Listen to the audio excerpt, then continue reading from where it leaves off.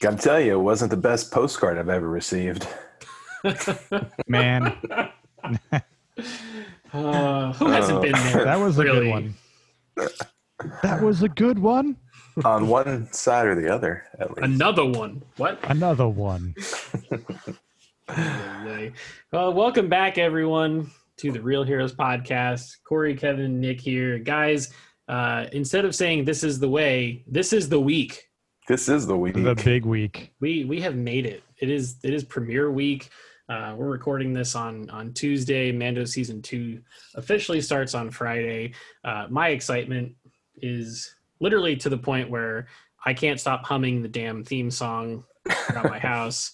I'm pacing back and forth all the time. It's just wonderful. It's the best time of the year is when new Star Wars happens. So, Yeah. how you guys doing? It's the most wonderful time of Doing the well, year. man. Look at that. There's the debonair voice of the deep over there. I have a holiday beer in hand, so you know. What are you drinking? I'm drinking the Funky Buddha Last Snow because I am a fan of porters, the coconut and coffee. Yeah. Hell Man, yeah, God, I hate you right now. I can't wait. This is also the best week for until you. Whole 30 is over. Right, exactly. You got what, like 4 days left, Kev? Yeah, the end of the month. You can do it. Well, I Halloween believe in you. Day. Oh, you're allowed to drink on Halloween? Yeah, it's 30 days, not 31. So Wow. So specific. Take an inch, give a mile. Holy shit! Awesome. All right. So with this week being the premiere, last time we went through episodes 1 through 4 of season 1. Tonight we are going to, at a relatively fast pace, go through episodes 5, 6, 7, and 8 of season 1, and then we're going to talk a little bit about predictions, hopes, dreams, 16-inch Baby Yoda, all that good stuff. So. Boys, let's hop right into it. Episode 5, season 1, entitled "The Gunslinger," written and directed by Mr. Dave Filoni. Nick, I'm going to start with you. What's your favorite thing about this episode? Probably all the Easter eggs that are just littered throughout this entire episode. The member berries, they're there. Oh yeah, no. I mean, and it comes from all over the entire saga too. Especially, I mean, going back to Mos Eisley, like the cantina, the same cantina, the same booth that Han was in. I mean, aside from the rookie, Toro Calican, you're not a fan of Toro? I mean, you know, he served his purpose. But I think the biggest thing, aside from all the Easter eggs and it being Dave Filoni and Filoni knowing so much, you're not surprised to see all the Easter eggs. But I think the very, very end of those boots walking up. What do those boots sound like? I mean, obviously it sounds like a gunslinger. Like it's like, oh, this is the space Western. You hear the spurs. I know you and I spoke, I think, way back when it was like, is this Cad Bane? I wish, man. But he would be way too old for this, though. I'm pretty sure it's either Boba Fett or someone wearing Boba Fett's armor, which it could be a big tease for season 2. But yeah, that last shot is pretty dope. Oh man, yeah, it's like a huge tease right there. I hope it is Boba. I mean, I know that there's talks obviously for him being in season 2, so it would make sense because it's on Tatooine, and if he escaped the Sarlacc pit, well, yeah, that kind of works, kind of fits. Yep, and it's only 5 years after Return of the Jedi, so it's in the right time frame, which makes a lot of sense. Very much so. And that's how long did it take him to get out of the Sarlacc pit? Do we know? A long fucking time, right? God, who knows? Because the story that they told about that isn't canon anymore, right? Right. The books. I'd have to go back and check in the books, but it was a few years after. That's what I thought. So I mean, it could have been within that time frame to him actually come back and people to like hear he's back. So, again, I don't know if it's one of those things where Favreau and Filoni kind of put together and go, well, this is Mandalorian, and technically Boba Fett was still alive, before the Disney era took over the films and decided what was canon or not. Even though a lot of people still believe that the Legends portion is still canon. I mean, it is in my heart, just because they took Thrawn. Thrawn was part of the extended universe, and they basically said Thrawn's actual canon now, because they're picking and choosing. Right. And I think that's something where it could, exactly. And I think that would work for them to do that. Because I think one of you guys had mentioned it last week, where it's like, we don't really get a lot of screen time from Boba Fett in the original trilogy. Right. And I do like the line, oh God, what I think it was it episode 5, when Mando says, he's no good.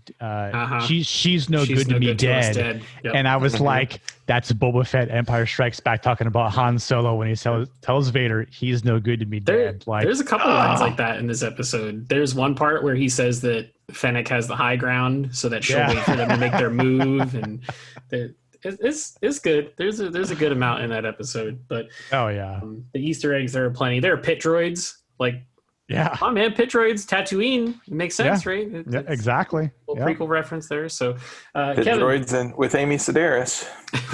Dude, this show is full of D-list comedians. I love it. It's such an unlikely choice to just pop up in there. You're like, wait. Oh, yep, that's Amy Sedaris. All right. Terrific. Kevin, what's your favorite part of this episode? Just like what Nick was saying, I loved all of the throwbacks and Easter eggs and stuff, but I really did like the right at the beginning, where Mando's out trying to outrun the other bounty hunter in the dogfight, when he says, "I can bring you in warm, or I can bring you in cold," and he line. That was good. Yeah, that was pretty badass. But that and the fact that there's like a Star Wars sniper. Yeah, that's pretty badass. Speeder bikes, always one of my favorite things. It's just chock full of this seems on the surface, and I think Corey and I spoke about this, it seems like a filler episode to a large degree, because it doesn't really move the storyline along that much. For now. Right. For now, yeah. But having said that, they made it as cool as they possibly could, just by giving us like I said, like dewbacks and speeder bikes and Tusken Raiders and, Mos Eisley and the Cantina and like all of this stuff, all of this throwback stuff to make you go, oh yeah, this is definitely Star Wars. Yep. Oh yeah. You can feel it in full force in that episode. No pun intended. It was stuff that we know. Yeah. I think for me, this one is probably the weakest episode of the 8, in my opinion. Not necessarily just because it's filler. I really don't like that Toro Calican character that much. It doesn't. Yeah, I didn't care for him either. Much for me, but I will say the photography in this episode is stunningly beautiful. Oh, it's gorgeous. The stuff where they're on the speeder bikes and they're going over the dunes, all the low light photography. There's a sunrise scene where Toro is talking to Fennec while they're waiting for Mando to come back. That's just it's gobsmackingly beautiful. And I try to sit there and find like the stitching between what's real and what's volume, and I can't find it. Like, to me, it's the coolest part about everything they're doing visually. It's like, it's done too well, man. And that's why they can get away with showing speeder bikes in the desert for like 3.5 minutes straight with no dialogue. It's like, you don't really mind looking at it, Nope. When Mando first sees the speeder bikes and Toro goes, "What? It's not like we're on Corellia." Yeah, another shout out. All the little Easter eggs. Yeah, it's fantastic. So cool. Let's move on then. Episode 6, which is entitled "The Prisoner," directed by Rick Famuyiwa, who also did episode 2, "The Child." We get a good old fashioned prison break on this one. Nick, we started with you last time. So Kevin, what's your big win from this episode? So actually, I made notes of a lot of stuff on this episode, and again, storyline, nah.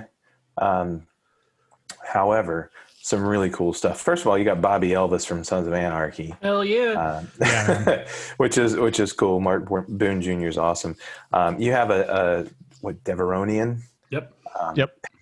This is just cool to just look at, because I mean that's another Easter egg that's like, if you're just going by the films, he was in the first Mos Eisley Cantina scene for like 1.5 seconds, I think, and that's it. That's it. I'm telling you, man, Favreau dumped his toy box out and was like, I want this one and I want this one. Yep. But probably one of the best parts of this entire episode to me is when the entire team has turned on Mando and he has split them off from each other, and he's sneaking up on what's his name, and you just see the light strobing. And you see Mando behind him, like it's like straight out of a horror movie, dude. It is, dude. yeah. It's such a great scene, and then he realizes that he's behind him. He's like, no. Yep. Again, another comedian, Bill Burr. Yeah.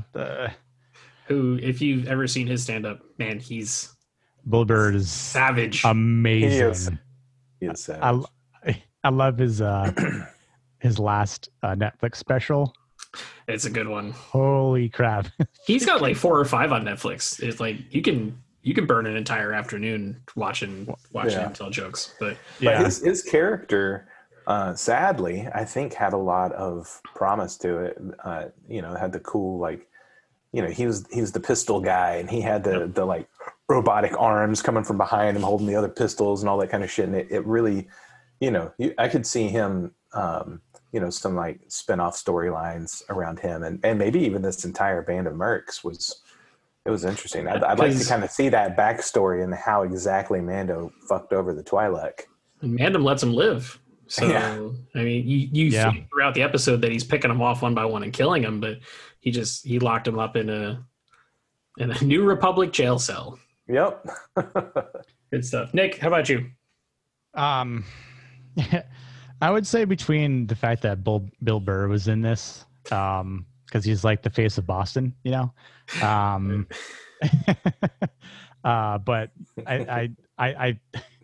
gonna say I agree with everything Kevin said. Like I was gonna say that little horror flick that seemed almost like something out of like an alien movie, except you can kind of see the blips of Mando appearing every time that the red light pops on. Mm-hmm. But I'll say at the end, when Mando screws screws what's his face over at the very end, and you see the 3 X-Wings coming in, and it's Rick, Filoni, and Deborah. Yep. You got the 3 directors flying in as X-Wing pilots and just shooting the shit out of that like little base there. Like just blow it all to hell, man. It's great. Man. He realizes what's happening right at the last minute. Like, it's like they fly right past him too. Like, it's like, is that tracking beacon? It's like, that looks like I was the tracking beacon. Okay, a tracking beacon. Yep. Like that was so well done. That X-Wing that they filmed the 3 of them in there. I about shit my pants when I watched the gallery on Disney Plus, because the X-Wing that they used to film those scenes is the actual X-Wing that's in Galaxy's Edge that you can like take your picture with. Oh, that's cool. Oh, wow. In the park here in Florida. They said they basically had to disassemble it to build a seat that could go underneath to film them in. And then they put it back together and shipped it to Orlando to put it in the theme park. So that is a real life prop there. It's pretty cool. Speaking of Galaxy's Edge, something I noticed, I forgot to mention last time in chapter 4, when he meets Cara Dune for the first time, the like little restaurant or like whatever it is that he walks into, it looks a hell of a lot like the restaurant at Galaxy's Edge with the big spit in the middle, or the Ronto Roaster place. Yeah. It looks it bears a striking resemblance to all of the architecture and the way that just the aesthetics of Galaxy's Edge there. It's really cool. Yeah. If you go in the gift shop there too, the one that has all the lightsabers in it, they have Mando's helmet and Pulse Blaster on the wall, which is pretty awesome. Oh, that's awesome. Yeah. And that opened up before Mando even premiered, which is crazy. That's cool. There was one other person that obviously, like, at first, I could tell who she was from her voice, was Natalia Tenna. Tonks. It was in and Game of Thrones. Game of Thrones. Yep. As one of the wildlings. Yep. She was with Hodor, right? Yeah. Yeah. Oh yeah. In the early seasons. But that was really cool that she was in there. Yeah. Double rip. Well, she's not. They're not dead, really. Double rip. Tonks is dead. Tonks is dead. That's what I was referring to. She gone. Yeah, that's awesome. But I'd say my favorite thing. I was gonna say the fucking hallway thing that both of you guys said. But low key, the humor in this episode was on point for me. It was the part where he's introducing Bill Burr's character, and he's like, "Yeah, he was an Imperial sharpshooter," and Mando's like, "Well, that doesn't mean much." And he goes, "I wasn't a stormtrooper, wise ass." and they expound on that a little bit at the beginning of episode 8. Yep. In pure Taika fashion, which we'll get to. Oh yeah, absolutely. But you've got that moment. You've got the Deveronian shooting the little mouse droid, and it sets off the New Republic droids. Shion makes fun of the "this is the way" bit because she's never seen Mando with his helmet off. Yeah. Bill Burr's like, "Oh, maybe he's a Gungan. Oh, do you used to look like this?" And he's making fun of him and shit. It's good. They had a comedian in there, and they got their money's worth out of him. So they also went all out on the scene where Mando takes out like 5 of those droids by himself, and everybody just watches. Yeah. And at the end, they all just kind of nod, like, "Yeah, all right, that's why we brought all right, cool. All right, let's go." Good stuff. All right, so moving on, let's go to episode 7, which is entitled "The Reckoning," directed by Deborah Chow, who also did episode 3, "The Sin," also the future director of the Obi-Wan Kenobi miniseries on Disney Plus. I guess I'll go first on this one. Force healing. And the reason I say that is because this episode, when it premiered, came out on a Wednesday. It was the only episode that season that came out on a Wednesday because it premiered the same exact week as The Rise of Skywalker, which also uses force healing as a big plot point. And it was like, Mando got it in like just before the movie did. And good old Baby Yoda, he heals up Carl Weathers, and Carl Weathers' character, Grief Karga, he's like, he's trying to eat me. Yeah, that was hilarious. He's not trying to eat But then him. he immediately changes his entire plan. Yeah. And it drives after the plot child heals him. Yeah. into the last episode and a half of the season. So force healing, a new ability that was introduced by this show, not by a movie, which I thought was pretty neat. And they got it in before the film came out. So Kevin, let's go to you. What do you think? The child also force chokes Cara Dune. Yeah. That was hilarious, actually. That was fantastic. He's got this like pissed off look on his face. He's like, "Why are you hurting my father?" Dad? Yeah, Papa. So yeah, that was fantastic, and also the the part where Mando and Cara Dune are like kind of outfitting themselves in his little armory on the ship, and then everything starts to go sideways, and you're like, what the hell's going on? Maybe are they caught in a tractor beam or what? And find out, nope, the child is just trying to pilot the ship. It's like, I'm not going back there. No. It's like a 4-year-old driving a car or a boat or something. You're like, what the hell are you doing? We're gonna crash. So good.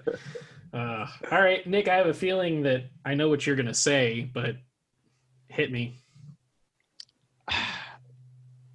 I mean, when they get back to the town on Navarro, and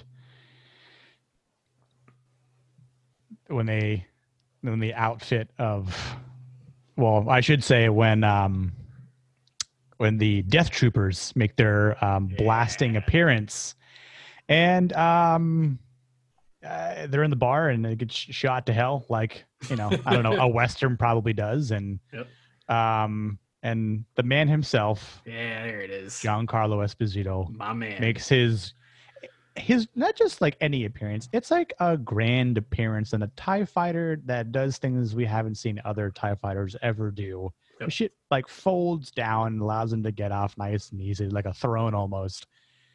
And then he calls out everyone's full names and where they're from. And it's just like, oh shit. You get another throwback there too when you find out that Cara Dune is from Alderaan. Yeah, that's a big throwback because Alderaan's not around anymore. So kind of explains why she hates the Empire so much and was so willing to come along on this trip. Maybe just a smidge. But it's funny because the entire time she's like, 4 stormtroopers? Yeah. She kept saying, you like, said 4. You said 4. You said 4. There are a lot more than 4. Like, because there's more. What can I say? I also think it's kind of funny. You got Carl Weathers, like, you know, taking these shots of like blue liquor the entire time. And they're trying to like hatch a plan. Like, great. So funny. I and obviously, like, I think we're all bummed to see the death of Quill. Yeah. Oh, yeah. God, that's that episode. That's not even in 8. That's in 7, right? The way it right ends, at the end, yeah. Like, it's like this big revealing moment, and it's like, oh shit, how is this going to work out? But you know that the 2 stupid, you know, speeder bike troopers are on their way, or scout troopers, I think they are. You know, are going to get the child and hunt down Quill on the I can't think of the damn creature. The blurg. The blurg, yeah. And it just kind of cuts, and you see like one of the troopers scoops up the child, and then you just see Quill's like corpse there with like, you know, smoke coming off his back or whatever. And it's like my heart kind of sank. And I was like, shit. It was like shades of Uncle Owen and Aunt Beru. Yeah. You know, at least he wasn't like burnt to a cinder. Yeah. Yeah, exactly. But it was on the same kind of level as that, you know, just really sad. But Quill dying, like, it adds weight and stakes to the show, because in the first 2 or 3 episodes, he's like the mentor figure to Mando. Yeah. Oh yeah. And then in the beginning of episode 7, he rebuilds IG-11 and reprograms him to not be a hunter, but to be a nurse droid and to take care of the child. And, you know, we see what that does in episode 8, but it's like, you know, you have a guy who has probably as much screen time as anybody else other than Mando and the child, and he dies. Yep. Which really kind of ups the ante. And to go back to Moff Gideon, it takes like 30 seconds for him to cement himself as like an all-time Star Wars badass villain. It's great. Oh yeah, absolutely. Like, you have what I want. Yeah. It's just his damn delivery, man. And he doesn't even have to do much different from character to character. You know, I mean, this is, it's like the same delivery as you get from him in The Boys. But it doesn't matter. It's completely believable, and it's utterly badass. Yeah.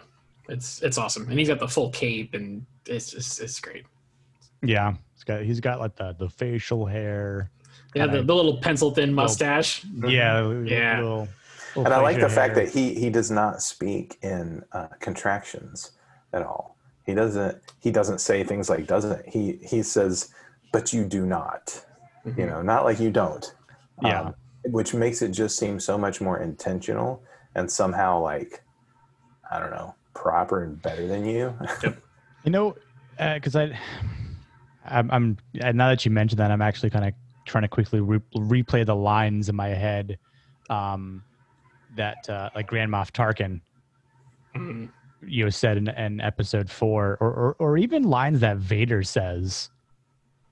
Like, I don't know. The upper echelon of the Empire speaks very proper. Yeah. It's like, we have complete authority, right? And you will abide by our rule, right? It's almost like it invokes a little bit of fear. Yep. Yeah. And everything commands. they say is very measured. Cerebral. very calm. You know, you rarely see somebody like that lose their cool, because they're not. they feel like they have so much confidence, so much power that they don't really need to lose their cool. Yeah. That's why Director Krennic got smoked in Rogue One, because he lost his cool too damn much, and then they shot the Death Star right at him. Yep. Idiot. Yeah. Idiot. Oh, man. Nice. Yeah. That episode 7. I almost feel like 7 and 8 is a two-parter, like that are kind of meant to be seen together. But that cliffhanger, they made us wait for an entire week after Gideon shows up and then Quill gets got. It's that's intense. So let's wrap up. One really last thing, real quick. Yeah, sure. One of the coolest, I think, Easter eggs or throwbacks or whatever so far is, like, I don't know if you guys noticed this, but the flight computer inside the Razor Crest, it looks almost identical to what Luke was looking at when he was approaching the Death Star, with those weird the like little planes that it's like straight out of the old 80s Star Wars video game. Oh yeah. It's perfect. And it's like, it just kind of, it ties the Razor Crest to that same, timeline. Cause like you said, this is only a few years later. So it's like, and everybody has kind of commented on what a kind of a hunk of junk the Razor Crest is. So it's like, what a hunk of junk. It's old. Well, there's another Easter egg for you. Yeah. I mean, if we're on Easter eggs and we're on toy stuff, so the Death Troopers show up, and then all of the additional Stormtroopers show up after them on that car that kind of drives in. That's called a troop transport. Yeah. It was something that was made as a toy back in the 80s. I think Kenner made it, and it never was in any of the films, but it was very much a toy, and they were like, yeah, let's use that. So they built That's awesome. And they put it in the damn episode. Like, that is so cool. Again, it's Favreau going up in the attic and finding all of his toys from back when Star Wars came out and putting them in a TV show. And it's wonderful. It's so damn good. But I think we'd also be remiss while talking about episode 7. It's the end of Werner Herzog's client character. Yeah. He gets blasted to hell. Rather unceremoniously. Yeah, kind of sad. Although he does get to deliver one of my favorite lines from the entire season, which is where he says, can I offer you a libation to celebrate the closing of our shared narrative? Yeah. And what a line. What a fucking line. Like that is only shit that you hear in Star Wars. Like it made me think back to Mark Hamill talking in the documentaries about the making of the original films, where he's like, who the hell talks like this? Yeah. It very much felt like that. It was awesome. Like, you want a drink? Sure. Right, exactly. but no. It sounds like some Tarantino-esque dialogue. Yeah. It's like from like Pulp Fiction, where Sam Jackson's character is eating the Big Kahuna Burger, and he asks, like, do you mind if I have a sip of your tasty beverage to wash this down? It's so intentional and like overly wordy, but it's like, it's beautiful. Instead of, hey man, let me borrow that soda real fast. Yeah. Let me have a sip. Good stuff. All right. So season finale time, episode 8, Redemption, directed by the great Taika Waititi, who's also the voice of IG-11 on this show. Guys, this one is jam-packed, so I'm going to go with what your 2 favorite things are from this episode, and we can spend a little bit more time on this. So, Nick, what are your 2 favorite things? Hey, can you just, let's save the most obvious thing. I already know what I know what I'm gonna save. I already know what I'm saving for Corey. So I was gonna say, let's save the most obvious thing, because it's on all of our lists. Let's save that to the end of this. Yeah. So, man, God. Fuck you, Kevin.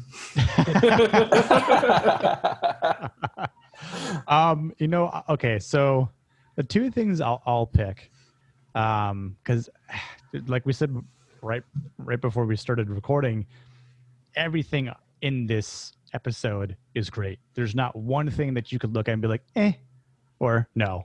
Like, every single thing can be checkmarked as good or better, in my opinion. So I'll say the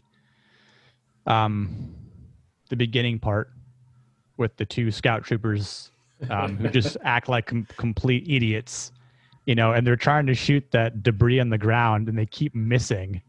And then they're the comedy that's written into the child, and the child bites on the stormtrooper or scout troopers, but then the fact that they keep hitting it, and then all of a sudden Taika Waititi in IG-11, the nurse droid, here to protect, to the rescue. The fact that one of those troopers is Jason Sudeikis is Ted Lasso himself. Yeah, I was gonna say, and the fact that one of them is Jason Sudeikis is hilarious, because again, you got this other comedian type, actor, in the mix. Even though you don't see his face, it's fine because voices are everything too. And they get the point. I get the point. Do you get the point? But I just scooped it up. I stopped 1 second. The dialogue, he's fine. He's there. Yeah. the dialogue, I don't know. It's like some sort of pet or something like that. The dialogue. He wants to eat it or what? But I don't ask questions. He just shot at the rest. He just shot the whole squad or something like that. I don't know if you heard. He just killed a dozen of his own men. His own guys. The dialogue in this, it's got Taika's name all over it, which is great, because it's serious, it's funny, it's sad, but the whole part with IG-11, he turns into this complete murder machine that IG units are, to the point where even Grief Karga at one point says, "God, I love IG units." And the other part I'll say is when things aren't looking good for the squad, and they bring in the flame trooper. Hell yeah! And there's a couple times when the child's looking around when the things are on fire, and he's just looking, and all of a sudden he kind of just the shot of the doorway, and you just see the child kind of do this stand up from behind him, and he just holds his little tiny hands, 3 fingers, and just tiny little baby Jesus pushes the flames, and it's saving everyone, and everyone's just dumbfounded, what is happening? And then he just does a little flick of the wrist, and the fire just goes right back and right at the guy. It combusts and just blows the shit out of everything. Amazing. My God. And then he promptly passes out. He this little sit down. Yeah.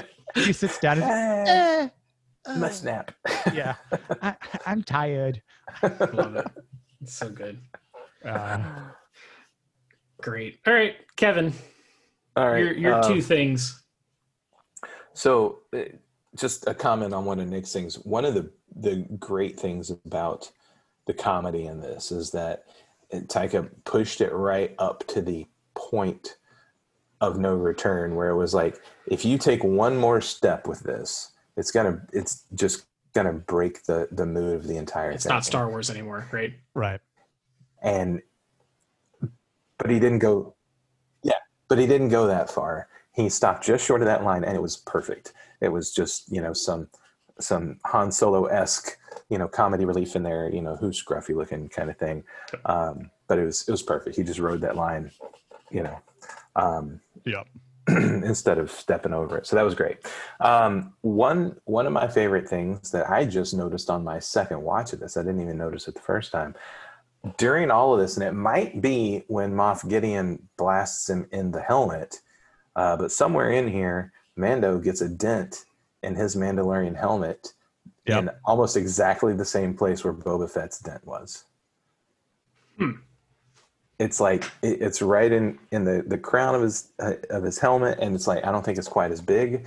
Obviously, the paint's not rubbed off because it's not painted. It's kind of that raw metal look, but it's a dent right in that same, almost same exact place, and I just loved that because it's just this little hint or little nod to that, in my opinion. So loved that. The other part, and I'm going to take your guys' silence as oh, I didn't notice that.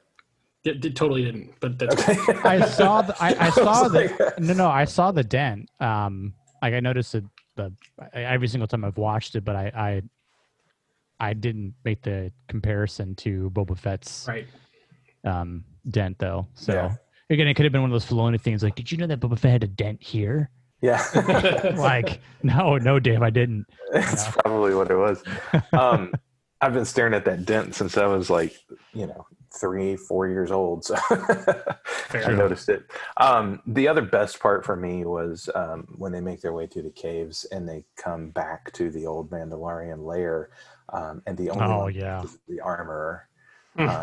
And she's just such a badass, Oh my God. You talk about delivery of her lines and stuff. I mean, I have no idea if we're ever going to get to see any more of this character. Gotta hope so. I hope so.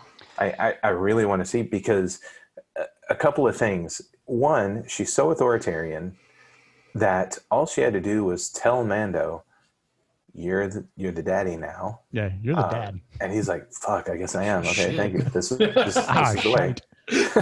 This is the way. And then the other thing is, she just went berserker on those stormtroopers with some fucking blacksmith tools. Yeah. And took them out like a Viking warrior princess. It was like, what the hell just happened? She damn sure looked like one. This is a space opera, and she just beat him to death with like some hammers. It was it was amazing. It was brutal, man. It was like we don't see any blood, but like their helmets are shattering. Yeah, and when she turns around there at the end, and it's just like, wow.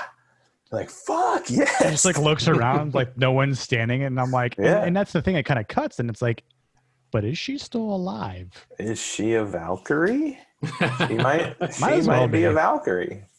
Awesome. But that scene was absolutely amazing. The entire thing, her giving him the damn jetpack. Yeah. Like, oh man, it's just the signet. Like, you're a family of two now, and it's like exactly.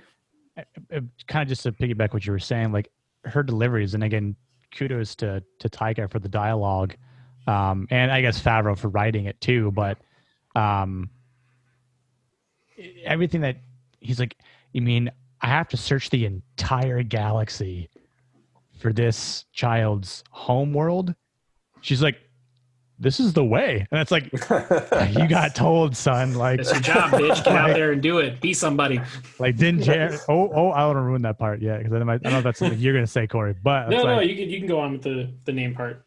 Yeah, like, let's like, didn't Jared? You got to go find this your child's home planet, son. Like, and she drops the name of Jedi in there. She mentions that. Oh, I know about my enemy. It's like, I already know about these fucking creatures. Yeah, but this is not. Like, yeah. Where was this information yesterday? This is some useful shit you're dropping on me now, She calls them a group of enemy sorcerers. Yeah. So is he an enemy? No, this individual is not. It's like, come on, Mando, bro. Like this little he's a foundling. Child. Yeah, this foundling saved your ass a couple times now. Mm-hmm. Yeah, there's some heavy stuff in there. Like her lines during that part are the narration for the teaser for season 2. Mm-hmm. Yep. Like that's how good it is. It literally lays out the quest for the next season of the show in the finale of this one, which is just amazing. But and also elevates his attachment to the child from I think he's sweet and he's kind of saved my ass a couple of times too. Now, no, he might have been your father, but I'm your daddy. It's the Yondu moment. Absolutely. Yeah. And then it also takes him from, the journey of the season where it's, well, he's my quarry, he's my target, to where I go, he goes. Yep. Like, whenever you see those commercials, do you hear the My Buddy theme song in your head? No. Do you remember that? No. So I'm showing my age. You're old. There used to be a toy that was like, it was the dumbest thing because it was like, it was the boy version of a baby doll, and it was called My Buddy, and the whole tagline is, wherever I go, he's gonna go. It's like it's like my buddy, my buddy. And so the entire time I'm watching these commercials, I'm just thinking, my buddy and me. Oh my god! Wow. From Kenner. From Kenner. Great. The same company that made the transport. That's right. So I'm not gonna say the obvious for my first pick here, but we finally get to see, they've been building up the flashbacks through multiple episodes during the season. Yeah. And we finally get to see the full aftermath of what happened when little child Din Djarin gets put in that kind of little fall-away shelter bunker. His parents get destroyed by a super battle droid. Nice prequel reference there. Check. And then when the door opens, I was wondering, like, who's going to save him? Is it going to be Obi-Wan? Is it going to be Anakin? Is it going to be, like, Captain Rex? Like, what's going on? Who's it going to be? It turns out it's the fucking Death Watch Mandalorians, which is like a deep cut Clone Wars reference, which I thought was incredible.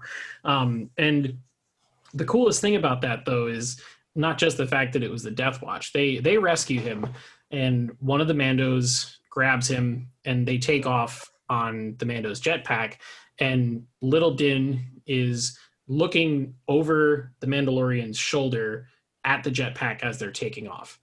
And then when you cut to the end of this episode, grown-up Din Djarin takes off on his jetpack holding Baby Yoda, and Baby Yoda is looking over Din's shoulder, and it's framed the exact same way. Yeah. And it's so good. Like, it gives me chills just thinking about it. And like, that relationship is so concrete after only 8 episodes. It's like, they're going to break your heart in season 2. Like, you just know it, like, going into it. Likely, I hope not. Or 3. But then, but yeah, so that's one of my favorite things. And the other things is the motherfucking Darksaber. Like, come on. Man. Like, are you kidding me? That was probably the biggest reveal of the, like, aside from Yoda's species being brought back into the season, that was probably one of the biggest things that I don't think anyone expected. No. Even all of us hardcore nerds that sat through every episode of this on the edge of our seats, noticing all of the Easter eggs and like, holy shit, all of this kind of like references and everything. When that blade pops through the TIE fighter, every last fucking one of us was like gobsmacked. There was just no warning for that. Because we immediately knew what it was. It was like, holy shit, that's the Darksaber. Like, and why does Moff Gideon have it? How? I actually tried to convince myself at first that it wasn't, because I heard the noise and I was like, no way, it's a vibroblade. He's cutting his way out. And then it kept going, and it was like lightsaber size, and I was like, holy fuck, they're really doing this. Filoni's going there. Yeah. And like, that weapon is probably the most prized possession of the entire Mandalorian culture and people. Oh yeah. And it's basically seen as whoever holds that leads the Mandalorian people. Right. It goes from Tar Vizsla to Pre Vizsla. Darth Maul has it for a while. Sabine has it. And then we last see it with Bo-Katan in Star Wars Rebels. Yep. And then we don't have any backstory on how it ended up in the hands of just some guy from the Empire, which makes you think he's not just some guy from the Empire. So right. It's intense, man. Yeah, and we get the lines from, I believe it, Cara Dune says it, saying like, no, Moff Gideon, he's supposed to be dead because of the war crime charges. And it's like, wait, war crimes? Because obviously he looks a little old. No offense to Giancarlo or anything like that, but like, I mean, he's probably been in service to the Empire for, I don't know, at least 30 years maybe. Oh, yeah. So especially if he's a Moff, I mean, he had to have gone through the ranks, which would probably take time, and obviously at that point, like, depending on how his service went through the Empire, which we don't really know. And again, you want to talk about like a some sort of spin-off or like a small like comic run that would highlight that. I could totally see them doing that with Marvel Comics, just to fill in the gaps as to like, here's how Moff Gideon went through the ranks, was charged for war crimes by the Republic or the New Republic. Psych, he's still alive and serving the Empire. Like, or he's trying to build his own. Right, and that's something I think we all kind of thought and wondered is, how is it that the Empire still exists? Which I know, like, they kind of went off to the Outer Rim territories and the uncharted spots within the galaxies that aren't really, like, they aren't mapped. So aside from maybe the Empire themselves, which is obviously how they kind of come back, and they did it back in the extended universe with how Admiral Thrawn kind of originally came into the picture. So it's one of those things where I'd love to see more of it, and I'm glad we're getting more of this in the next few seasons of Mandalorian.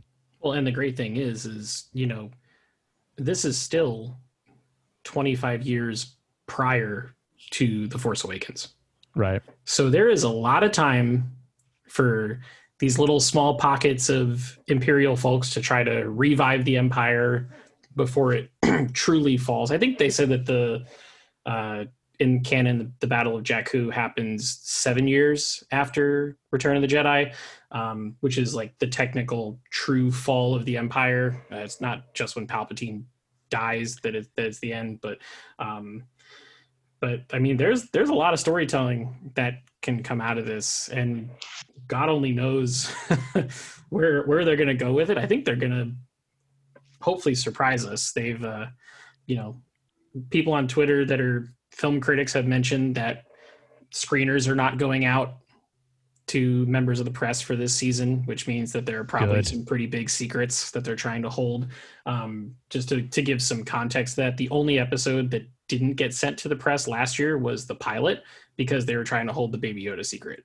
So if they're doing that with the entire season for season 2, that's just crazy talk.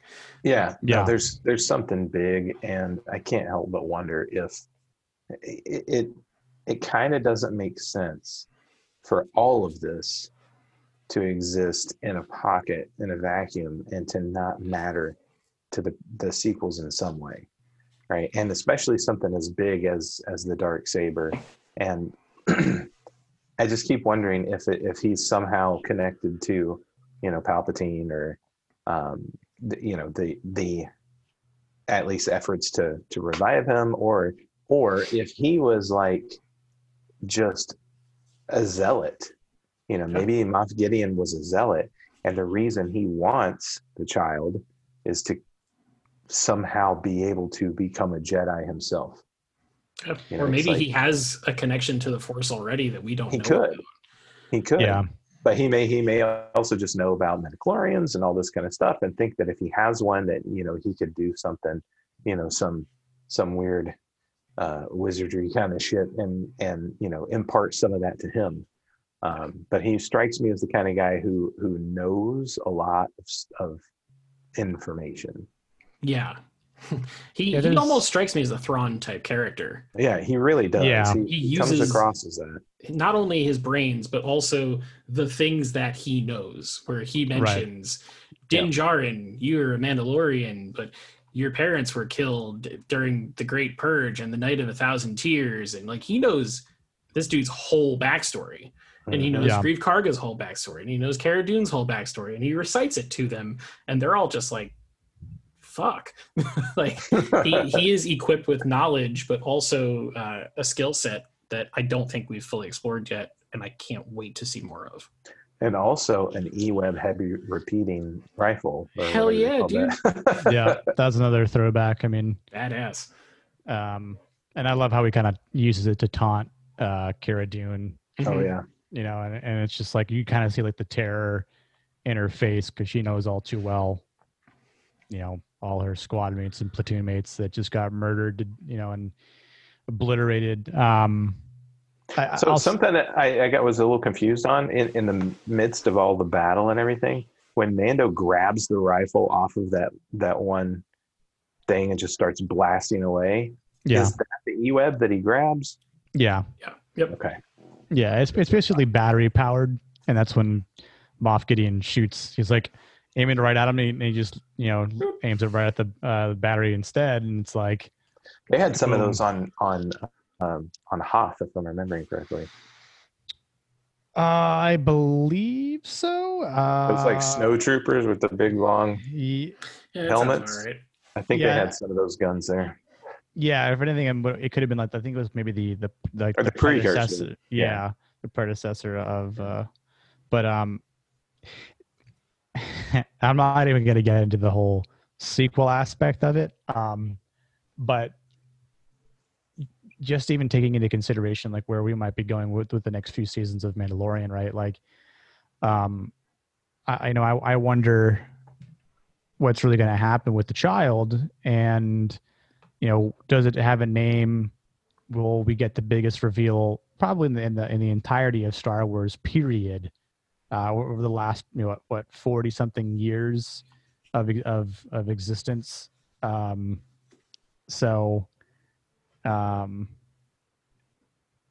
would say knowing Yoda's species would probably be one of the biggest reveals in the entirety, right? So between that, the child having a name, seeing what ends up happening or becoming of the child, right? Like, it's kind of what we were saying. What would happen if they go to, like, I don't know if Jin or Din Djarin would actually go to Dagobah. It's like, I don't know if he would see Yoda or not. Like, I mean, but he could definitely take him to Luke Skywalker. Well, that's something that obviously, like, we know that Luke's not in this season, although, or do we? Or that could be a huge, like, like in the vault of things unknown. Yeah. Because we already know that, and again, I guess it's not 100%, but that Rosario Dawson is playing Ahsoka Tano, so that would be very big, and obviously tie the whole, evil sorcerer Jedis together. Even though she's not a Jedi, if anything, she's a gray Jedi. But she goes, oh my god, I can't think. I'm having a brain fart of her. You remember what she's called? She has another name that she goes by. Fulcrum. With Fulcrum with their two white sabers. Come on, if we see them, man, that'd be pretty badass. I'd be down. A showdown between the two white sabers and the dark saber and the black dark saber. Yeah, it'd be badass. Well, and that's the thing. I think if that happened, like, we would have to know that Moff Gideon has some sort of Force attunement. And not to say that would bother me or anything like that, but at this point, we don't really know. It's like, if that's, imagine the sequel trilogy doesn't exist just for a second, and this is kind of how we're proceeding with Star Wars. The only other thing that you would technically know is where Star Wars Battlefront 2, the video game, that has a main, like a story to it, right? A campaign that takes place with the Battle of Jakku. That's the last, like, campaign, or the story in the campaign. So it's like, you see more of how it, I guess, leads up to the Force Awakens, and that the Empire is gone, and they have to, like, basically flee, into the depths of the galaxy. But we do see Luke Skywalker, because he goes to, I forget what planet it is in the game, but we find one of the holocrons, and so again, just get Sebastian Stan, to look like a young Luke Skywalker. Like, Mark Hamill has already thrown that picture out there like a couple years ago. So, I mean, I'm sure they could do it. Like, I'm sure Favreau already has connections with Sebastian because of Marvel. So, for sure. I wouldn't even be surprised if they pulled out the tech that they use for the Irishman for Scorsese. Yeah, just de-age Mark Hamill. Yeah, or de-age Mark Hamill. Fuck, man. Because I think I know he's done, but that camera tech that they built for the Irishman, ILM built that for them. Mm-hmm. So they have the technology already. Like, and this should be in the time when Luke was trying to train. Build a Jedi Academy. Yeah, it shouldn't be, hermit time or anything like that. So finding him shouldn't be that big of a task. Imagine if Baby Yoda is training at Luke's Jedi Temple and is one of the beings that Kylo Ren slaughters when he turns to the dark side. Oh, God. Listen, I'm sorry, but like, imagine how much people would hate that. Listen, there's no way that Kylo Ren was more powerful than Baby Yoda's. No way. Just saying, holy shit. Imagine, like, I don't want to say this and have it come out the wrong way, because I actually like the sequel trilogy, unlike some people on this podcast. But the way that the Clone Wars 2 out of 3 ain't bad. So the way that the Clone Wars series elevated the prequels, I think there is a distinct chance that this show and the subsequent shows that spin off of this show could possibly, maybe, help some people turn a corner on the sequels by providing some additional context. It's a genuine possibility. Nick, I'm not saying that you're going to be one of those people, but probably not. I mean, unless Favreau somehow like reverse retcons things that happen in the sequel trilogy. Well, listen, if it just makes you or helps you to hate it less, I'll consider that a win. Yeah, that's probably that's closer to realistic, I think. I mean, listen,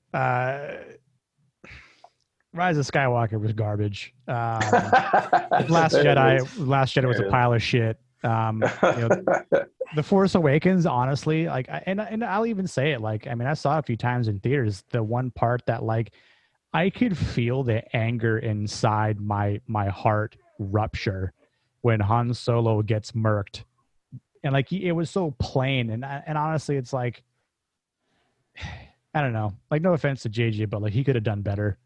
I mean, no, I agree. Like, it's just, but getting back to Mandalorian. But okay, so I'll connect the dots here.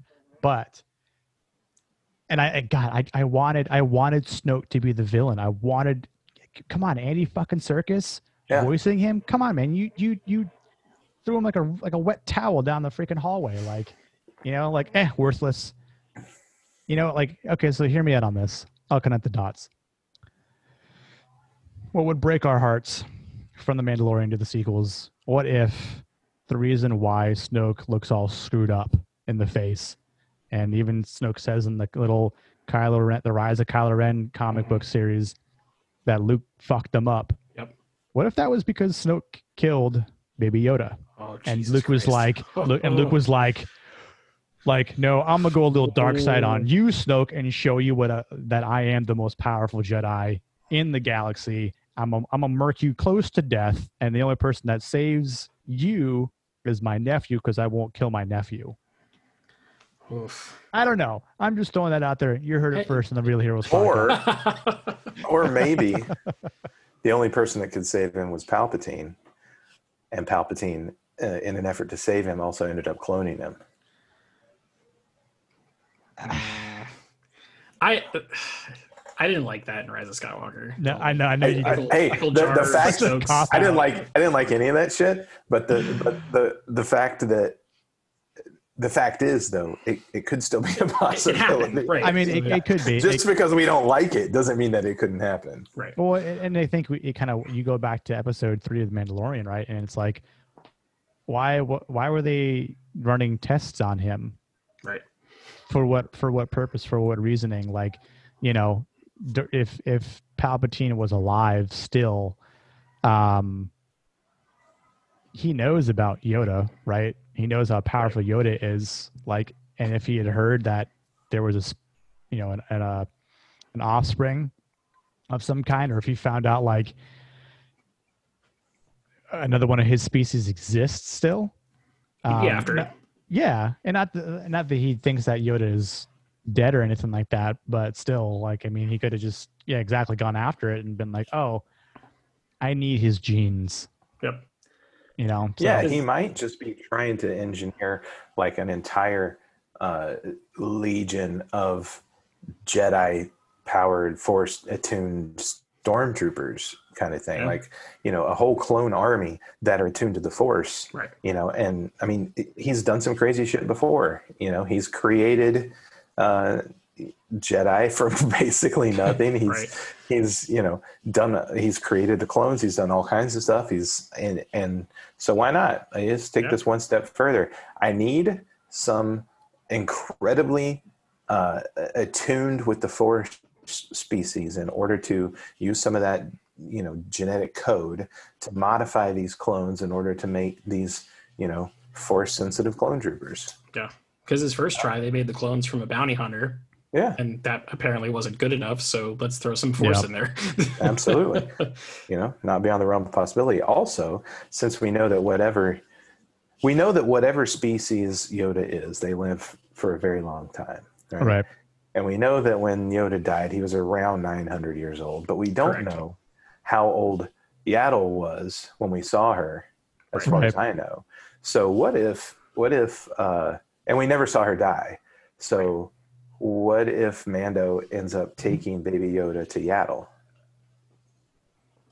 Dude, if they dusted that weird looking fucking puppet off, that'd be great. I'd be so happy. That'd be amazing, right? I mean, yeah. Because I wonder if they would. They'll probably like, you know, spice her up a bit, like, you know, throw me, you know, the digital effects. Sure. Yeah. But I mean, this is 60, 70 years after episode 3. It's getting around that point. Yeah. For Yaddle, yeah. For Yaddle, she could live that long easily. Oh yeah. You know, she posted up on some, you know, planet in the outer rim somewhere, and then he finds her, and here you go. You know, not my problem anymore. She went to the galaxy's version of Florida. She's just retired and chilling out. God. Yeah.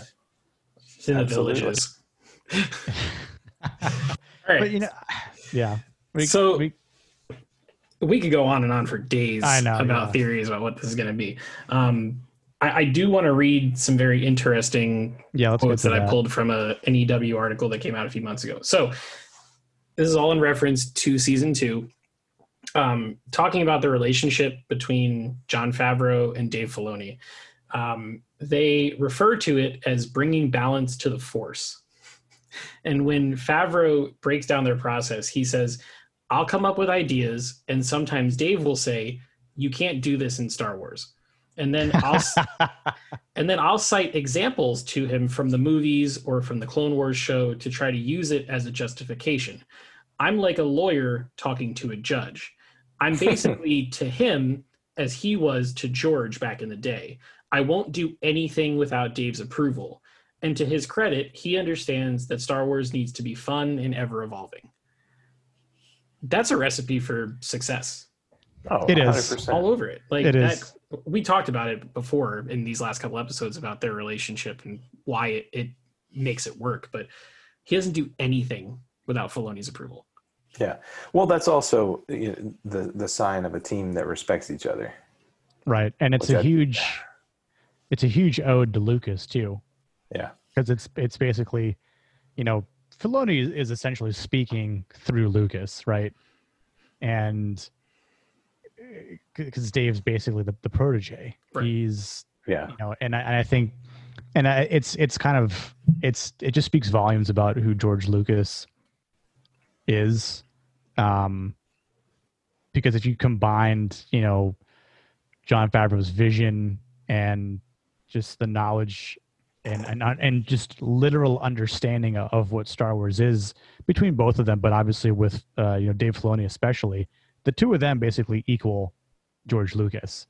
Now, I will say, obviously, Jon Favreau knows how to write a show, a movie. He knows how to direct, you know, and he's not that bad at acting either, you know. So it's like, yeah, you've got such a great package with the He's two money, of them. baby. Well, they both are, you know, like, yeah, it's just, I mean, it's amazing. And like that right there is a treat. And like we've said, you know, I haven't felt this way about Star Wars since when Lucas was in charge, really. And it's not to shit on, you know, Disney's version, but I mean, I'll say even with Rogue One hit me in the feels with Star Wars, and even when I didn't, you guys know this, but I boycotted Solo for some time and until I warmed up around watching it. And I'm like, there's actually a lot of stuff in here that comes from the extended universe that,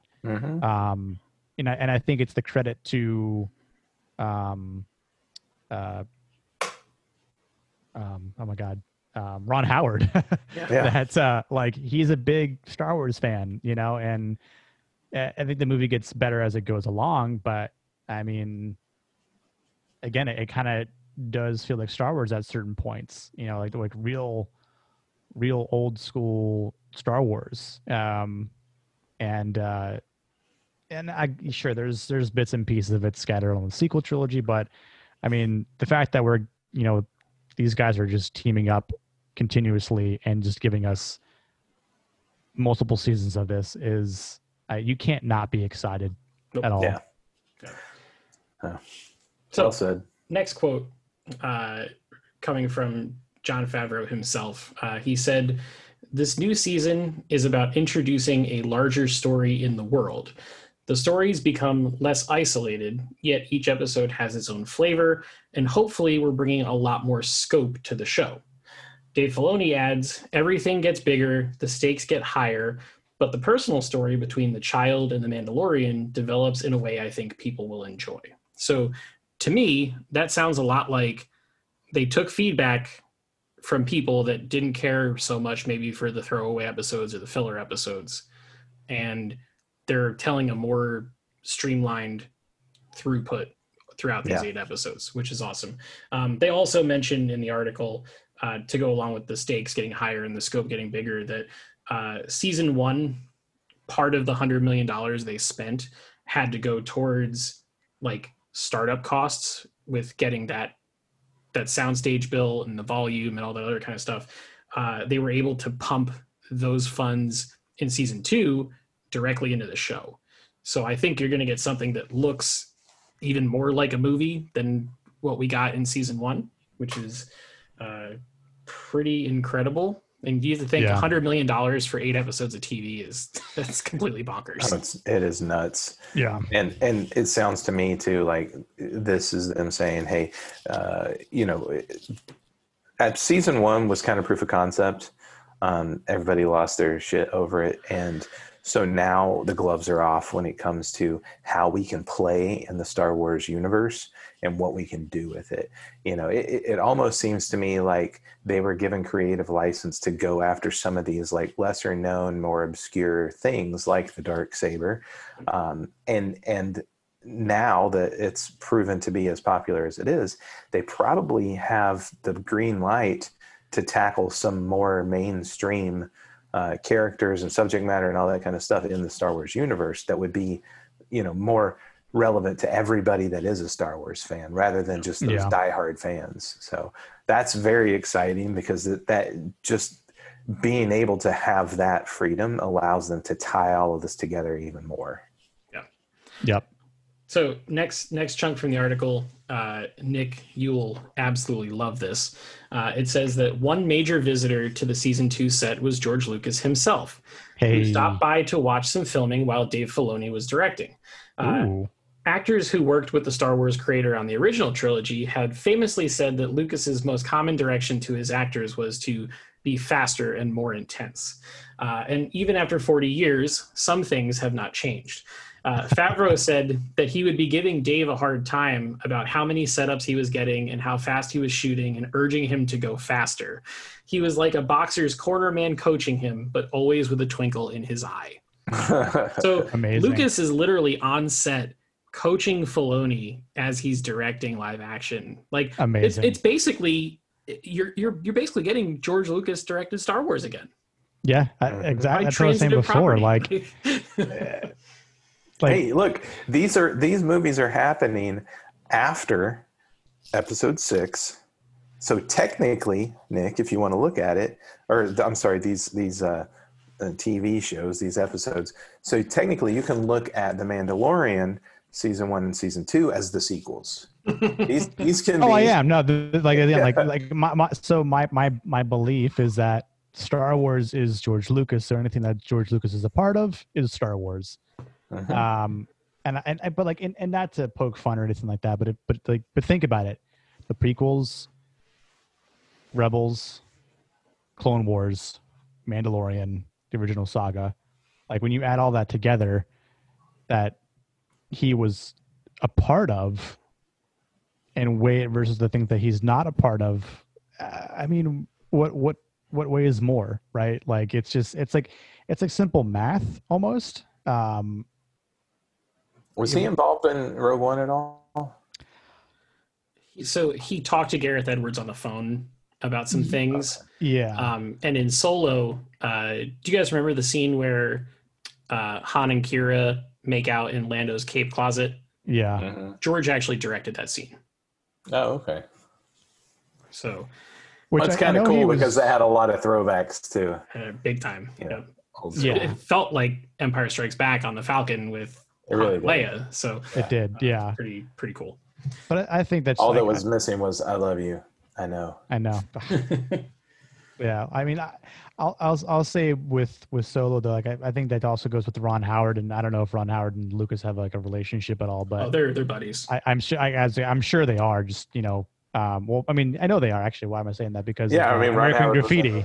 Yeah. Yeah. So I mean, that they probably chatted about a lot of stuff, and again, like Ron Howard redid like 75. Yeah. Like, so, I mean, I'm pretty sure it's like, hey, George, what do you think about these things? And who knows how long they chatted for and just did it. And then, so I know George Lucas was at the premiere of Solo. So it's like, he probably had a helping hand in it. And I mean, obviously just like what you said for that part on the Falcon. So, I mean, but again, it just proves my point. Whatever he's sort of a part of it to any extent, there's some sort of magic, and like obviously we can harp on the prequels all we want until Filoni says you're wrong about the Phantom Menace. Here's why, and then your mind's blown, and it's like I've been wrong the last 20 something years, shitting on this movie because of pod racing is too boring. And on that day, Corey realized just how wrong he's been for 25 years. It just occurred to me that the George Lucas and Lucasfilm relationship is very much like the Steve Wozniak and Apple relationship at this point. Yeah, he's a consultant at this point. Yeah, but like after having, I don't know if you were there the day that Steve came to our store, Corey. Yeah, I was there. After having spoken with him and been there in the room with him, it's obvious that he doesn't agree with the direction that Apple's taken any more than Lucas agrees with the direction that Star Wars has taken. And it's a very similar type of situation there. That's funny. But cool. So I have one more thing from this article that I thought was really interesting. And it's the closing paragraph of the article. And it says, the breakout success of season 1 has fandom anticipation for the new episodes running extremely high. If Favreau is correct that The Mandalorian season 1 benefited from low expectations, there will be no such grading on a curve this time. Yet, no one sounds worried. Gina Carano said, I have no question fans are going to like this season even more. Everything is in there, and if you're a Star Wars fan, you're going to get to see things you always wanted to see. Or, as Dave Filoni reliably puts it, you want The Empire Strikes Back to be better than A New Hope. And if Dave is telling us that 2 is better than 1, God, come on! Like, how could you not be excited for it? Oh man, I can't wait. Filoni is saying that. It's the last sentence of the article is that you want The Empire Strikes Back to be better than A New Hope. He just compared Mandalorian season 2 to Empire Strikes Back. Yes, yeah. Which I believe, and this is just my theory. But I think this season is ending on a major league cliffhanger, and I think Moff Gideon is getting the baby. I hope so.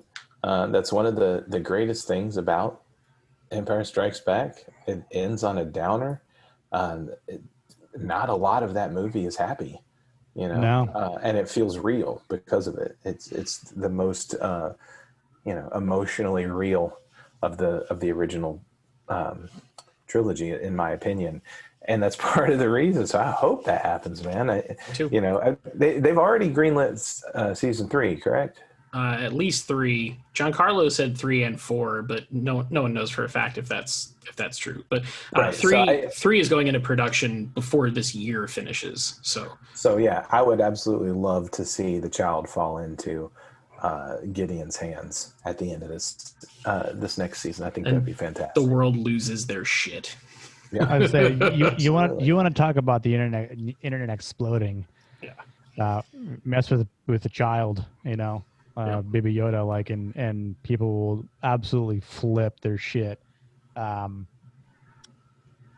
do we want to talk about briefly what might happen in the first episode? What we might see in the first episode? Well, I think you're going to get some solid action on display. The reason I say that is because Jon Favreau is directing the premiere of this season, which he did not direct an episode last year. Right. So the fact that he's doing it, word on the street is that it's a very long episode. Apparently it clocks in around 52 minutes, which is the longest episode of the show so far. Give it to me. And Pedro Pascal was on Good Morning America this week, and he said that he was blown away by the first episode of this season when he read the script. So, oh man, I don't know what that means, and I don't even care to try to predict it, but I can't wait for it to be Friday morning so I can just watch it. You're not just gonna stay up Thursday night? No, I'm gonna wake up at 6:30 or 7 o'clock and watch it, because the episodes drop at 3 a.m. So Nick's staying up. I know he is. Either that or here's what I'll probably end up doing is waking up early, going to the gym, still being jacked off of jacked up. Oh man. So that's what you go to the gym for? Yes. Jack forearms. Wait, what gym do you go to? The one where this ginger guy works at, sadly. He jerks you off? No, God. Ew, gross. No, I'll still be I can't even see the damn line.